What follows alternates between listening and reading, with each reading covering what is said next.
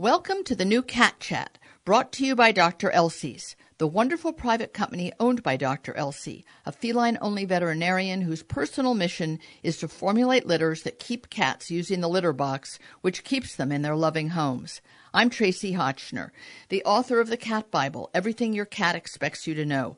My mission is to entertain, educate, and inspire cat lovers like you to give their kitty cats the best possible life in nutrition, affection, and environmental enrichment. With Dr. Elsie's support, the Cat Chat Show brings you interviews with cat authors and experts, some old favorites, some new conversations, so you can better understand and appreciate your own feline family members. Dr. Elsie's is also the founding and continuing sponsor of my Cat Film Festival, short films from around the world that celebrate kitty cats. Here's some exciting news. Thanks to Dr. Elsie's, you can now see streaming versions of the Cat Film Festival for free on Amazon Prime and Tubi TV. Hope you enjoy listening and watching. I am back with Dr. Megan Herron, one of the 3 editors of Decoding Your Cat. The ultimate experts explain common cat behaviors and reveal how to prevent or change unwanted ones. Those of you who are following along with chapters of the book, as we have the delightful pleasure of Dr. Megan's company to do this, I highly recommend that you buy a copy of Decoding Your Cat because it's almost like following along on a journey. It's like listening to an audio sort of aspect of a written book, and it's impossible to hit on every single great point that the book makes, and there's just so many of them. And those of you who have ever experienced confusion about your cat's litter behavior, playing behavior, grooming behavior, emotional state, which means every single one of you that owns a cat, you really will be doing yourself and your kitty and your future kitties a great favor by getting the book. Dr. Megan, we were talking last time about the feline dream home and the kind of things that people need to provide, absolutely need to, not can if they want to be super special heroes, but need to provide to their cats. And one of the parts of the feline dream home chapter has to do with toys and also treat dispensers, which are kind of a toy that mimic hunting. Can you talk about the hard wiring of a cat needing to hunt for its food and just having it put in a dish for them may satisfy them nutritionally but not emotionally or mentally? Yeah, absolutely. I mean, as you've stated a lot, our cats are obligate carnivores. And in order to get that meat, they have to hunt for it. And so that desire to go through that entire process of hunting is hardwired. And that process isn't just consuming. It is, as you say, the process of hunting. So it's looking, searching, right? They're looking at the horizon for movement. They're crouching. They're staring. That mind, the wires are going, right? Yes. What's my next move? That whole thought process is so important for their mental stimulation of strategizing how they're going to catch and capture their prey. And then it's the pounce and the chase and the grab, the shake, maybe play and torment ever so slightly. Yes, we've seen that happen. Your own cat catch a mouse. Yep. Sometimes they don't actually complete that sequence, but which just highlights the point, it's the process of capturing that is almost more important than the actual consumption of that item, because we know from studies that cats that are well fed and full will still hunt, right? Because it's just a different need than actual consumption for calories. It's the whole mental stimulation, the plotting, the planning, and the engagement with that prey item that is really important for their well-being. And so providing these hunting opportunities, most people are not going to release mice in their house for that, although I have recommended on occasion crickets in a bathtub. No kidding. Well, I've had very few people do it, but it's very enriching. Once when somebody called in live to Cat Chat when it was on Sirius, I didn't know what to say because they said they'd gone to the pet store and bought a live mouse, which are there for snakes, because people have to feed some of the, I guess, I don't know, larger snakes will eat a frozen rat. I don't know exactly. It's not my choice of pet. But that someone had brought home a live mouse to amuse their cat and had put it in some sort of a bowl. And it became a real humane issue. Like, do we have to worry about the well-being of crickets? On some level, we should kind of. Certainly mice are also people's beloved pets. Mm-hmm. So on the other hand, in the wild, in nature, I let my dogs, I can't stop my dogs from getting chipmunks and baby rabbits and squirrels whenever they're able to. Wanda got a woodchuck one day when she was only about 6 months old herself. I swear the woodchuck was half her size. Happiest girl in the world, spraying herself and whatever else with blood. So there's some things that you can't stop, but you don't really want to set it up. It seems kind of cruel. Seems like there's an evolutionary fairness for the outdoors. Correct. Yes, there you go. That's well said. I agree. I'm not advocating for people to get mice and torment them in a bowl by any means, please. But on the other hand, probably some welfare issue for the cricket. You're yes, right. Yes, because there's always going to be somebody. We aren't going to do that, so we have to get creative with what we are providing to our cats. So we need to get toys that mimic that prey species as best possible, so that quick, unpredictable movement, small, certain noises, like the higher pitched noises that a prey species might make, little squeaks, little crinkles, higher frequency sounds tend to be very stimulating for our cats and are going to cause them to engage in that sequence of stalking, chasing, and pouncing. What's interesting in the chapter, and I appreciate throughout the book, when particular brand names or products are mentioned, I'm a big fan of that, because if someone had to choose what to buy as a food dispensing or treat dispensing toy, they could spend money needlessly on something that's not well made, that isn't thoughtful in the way it's been constructed, or that a cat doesn't really relate to. Each cat being an individual, of course, there's some cats that will want one kind versus another. But it not only mentions about 5 different brands and styles of dispensers, but it also tells you how to make one of your own, a food dispensing toy or treat dispensing toy. So I think that's really a great thing about the book. It both supports products that are made carefully, thoughtfully, safely made for cats, but also tells you what's behind it and why they have value and how you could do your own if you're a DIY kind of person. I guess one thing I want to say about food dispensing toys is that while a big fat meal settling down to a Thanksgiving meal twice a day for a cat isn't quite natural, unless, maybe a 3.5 ounce can is about equivalent to a very fat bird or a fat mouse. But the gorging all at one meal or eating everything at one meal and then sitting there and kind of burping isn't really how a cat is wired. It's to go after it. So while everybody knows that my strong opinion, passionate opinion, is that cats are obligate carnivores whose digestive tracts are not designed to properly metabolize carbohydrates, therefore dry food, which has an addictive quality for many cats, and therefore I call it kitty crack, is not the way to feed your cat, nor to put it into a toy. But you could put in there 2 choices. One is any kind of a high-protein treat that will fit the shape of the exit size of the toy. There's lots of high-protein treats. Please only give ones that are made of 100% freeze-dried protein, not something that's made soft and chewy with some nasty chemicals. Or Dr. Elsie did come up with the only dry food that I say to people who, for various reasons, say I have to have dry food. It's called clean protein, and it's made 95% of the protein that cats' bodies are made to digest, made by nature, going back to Egyptian times or before.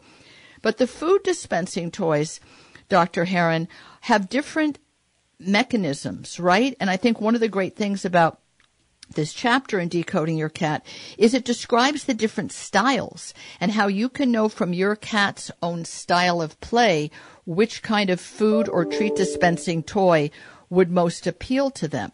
In other words, the ones that look like they're supposedly an IQ kind of thing, you have to open a little drawer or a space. Is that something that you think any cat could relate to, or some cats would think, what are you doing? I'm not a 2-year-old child taking an IQ test. Oh, yeah. These toys are absolutely not a one-size-fits-all, and I think you're going to have to get to know your cat a little better.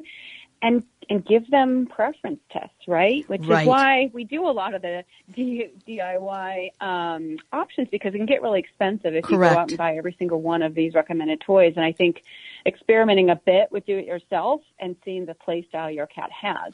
Are they the type that wants to strategize? Do they want to have to move pieces, parts, and find out which compartment is hiding the treat?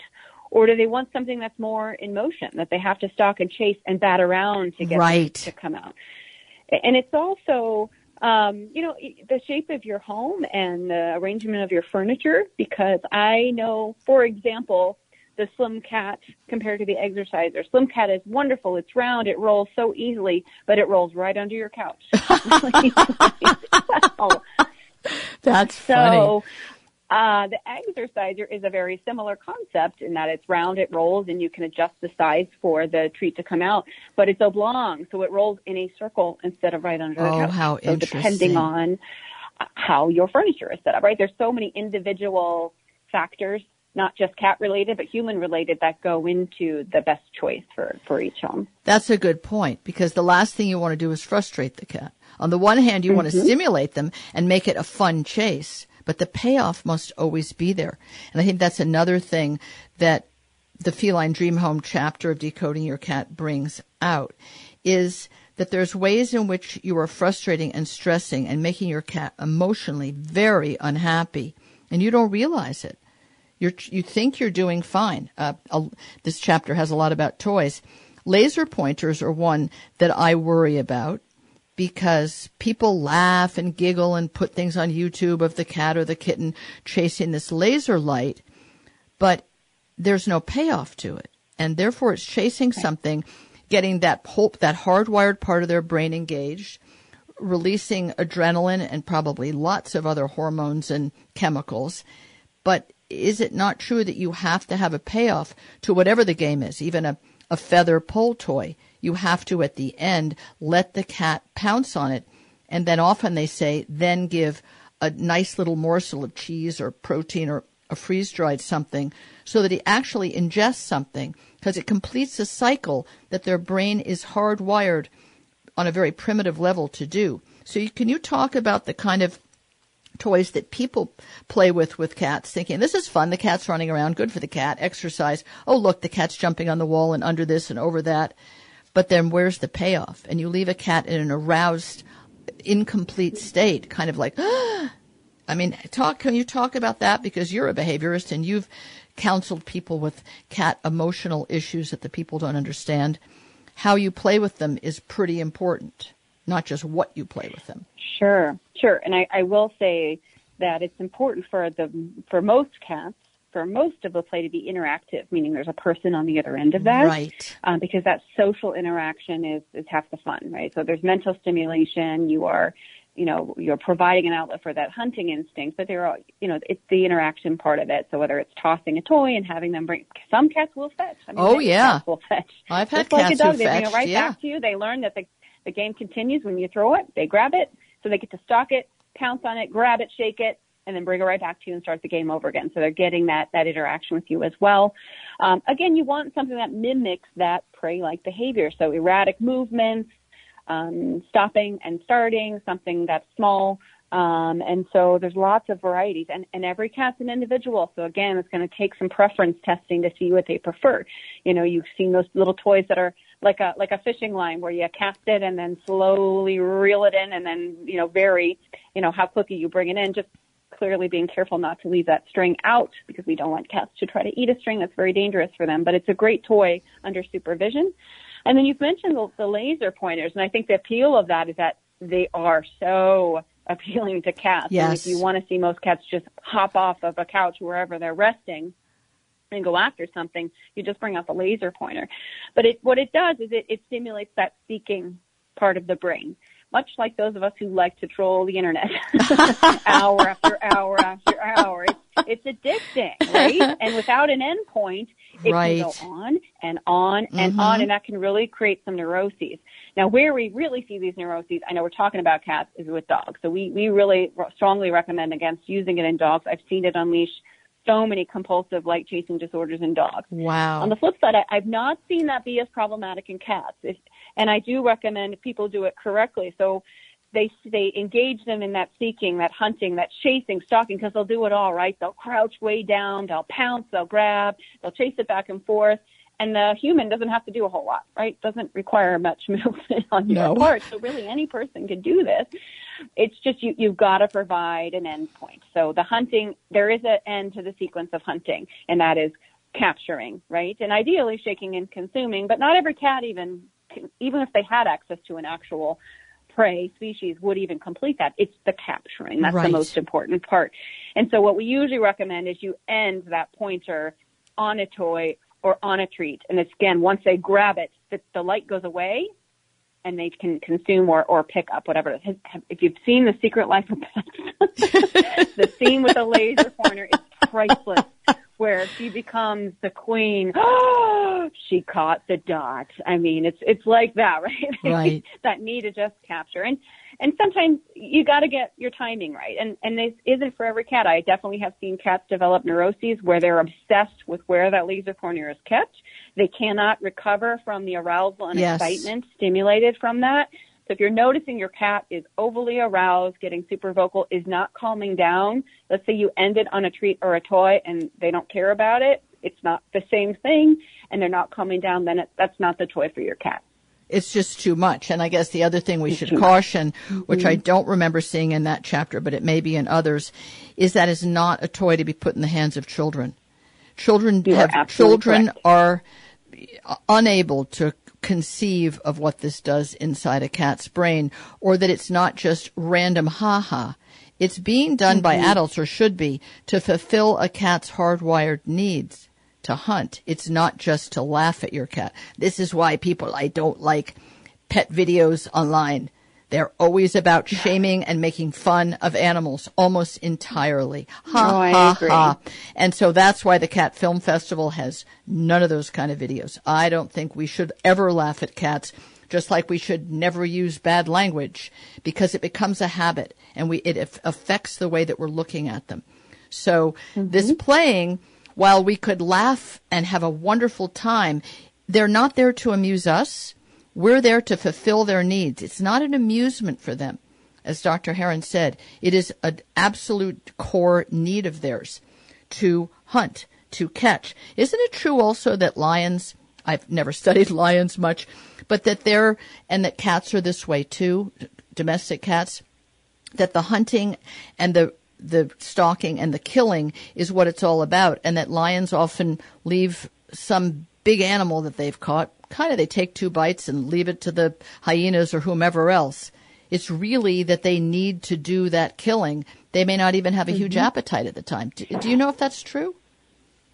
Yeah, I've certainly heard of I don't know how often that happens, but I've heard anecdotal reports of, in the wild, large cats. It's all about the chase, right? And if they're satiated and don't need to consume, or they're just not hungry at that moment, they may not. But that instinct, that kind of fixed action pattern, something's moving quickly, must chase, must grab. And it's hardwired. And just like we talked about the barn cats as well. Like, they may be full, but they will still chase and capture a mouse even if they don't eat it, because that need of going through the sequence of staring, stalking, chasing, pouncing, and grabbing is so necessary for them. It's great that we have a chance to explain this to people.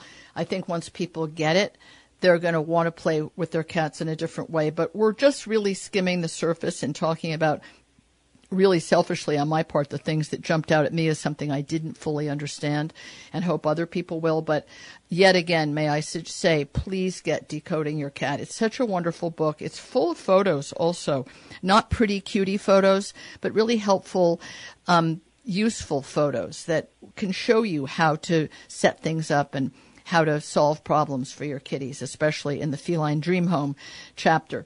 So thank you for being here, Dr. Heron. Thank you for bringing this book to fruition, and I look forward to talking to you again next week. Sure thing, as do I. Thank you for listening. I hope this conversation has deepened your understanding and affection for cats everywhere. It's been brought to you by Dr. Elsie's, which has broken new ground by creating a healthy, dry, and canned food for kitties called Clean Protein, which is inspired by the protein levels found in a cat's natural prey, so your cat's appetite is satisfied longer without compromising her health.